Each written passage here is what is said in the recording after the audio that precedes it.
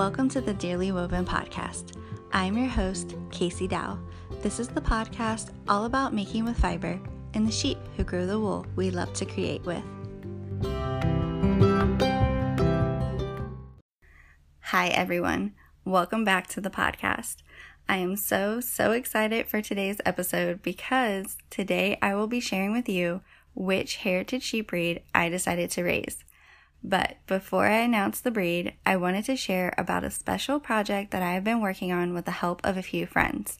Over the past few weeks, I've been working on a fun announcement video that also reveals which breed I chose, and it is up on my YouTube channel now, also called Dearly Woven. So if you haven't seen that video yet and you want to, I will have the link in the show notes. So now, I don't think I should make y'all wait any longer. Drumroll please.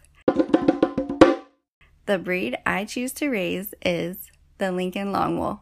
I'm so excited just to say it. It was such a tough decision, but I just kept coming back to them. It's funny because it came down to them or the Hog Island sheep, which I know, they are kind of way opposite from each other, but I really love the Hog Islands too, and I hope to one day in the future have a few in my flock.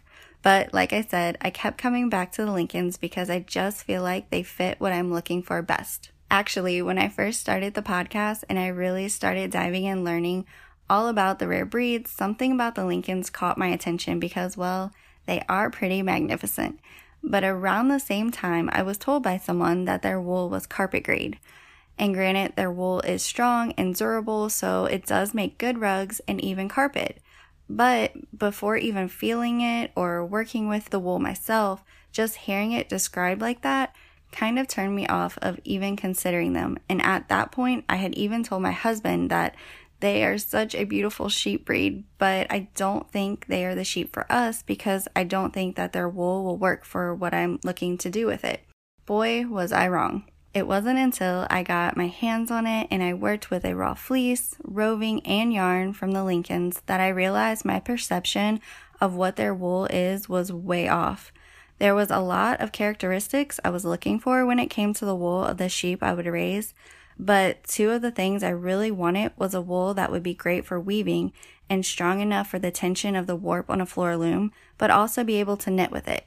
And while Lincoln wool is not really next to skin soft, it is absolutely perfect for outerwear.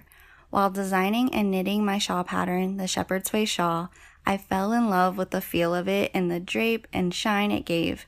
If you listen to my fiber story in episode 10, you'll know I love knitting lace and long wool is perfect for that. And in designing that shawl, I found that it works great for texture as well, which I also love to knit. I recently came across an article written back in 2009 for the Daily Mail in the UK that was about Louise Fairbairn's wedding dress that she made out of a Lincoln Longwool fleece from her flock. It was absolutely gorgeous, and if you haven't seen it already, I will link that article in the show notes. But I love the quote from Louise in the article that says, "It always occurred to me what a waste it was to turn this beautiful long wool into carpets." I love this quote, and I agree that their wool is so much more than just carpet wool, and I think more and more people are starting to feel that way too.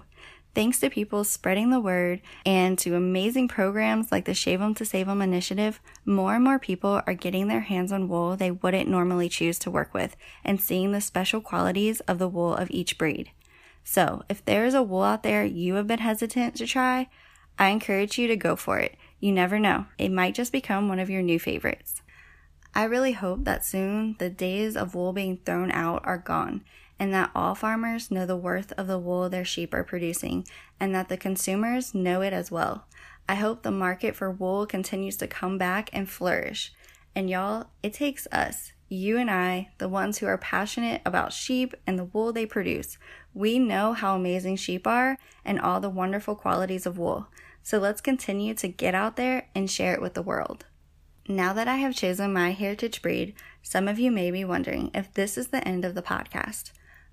No way. I'm having way too much fun chatting with all of these amazing shepherds, and I still feel just as passionate about promoting and sharing all of these heritage breeds of sheep, small businesses, and family farms. But I will be taking a short break just to get back into a good routine with homeschooling my kids And I will be continuing to prepare our land, with the help of my husband, of course, for when we bring home a flock of Lincolns. Saying that will just never get old. So this will be the end of season 1, but y'all, the journey ain't over, and I have lots of fun plans and interviews lined up for season 2. I will continue to be highlighting rare and heritage sheep breeds, but I will also be branching out because I love all the sheep. And there are so many amazing small family farms raising some pretty awesome sheep breeds, and I can't wait to chat with them. I also have plans to interview fiber artists who are making beautiful and really cool things with wool. And of course, I will be keeping you up to date on the process of buying a flock and my journey as a new shepherd, because I'm sure I will have lots of interesting and funny stories to share when it comes to that.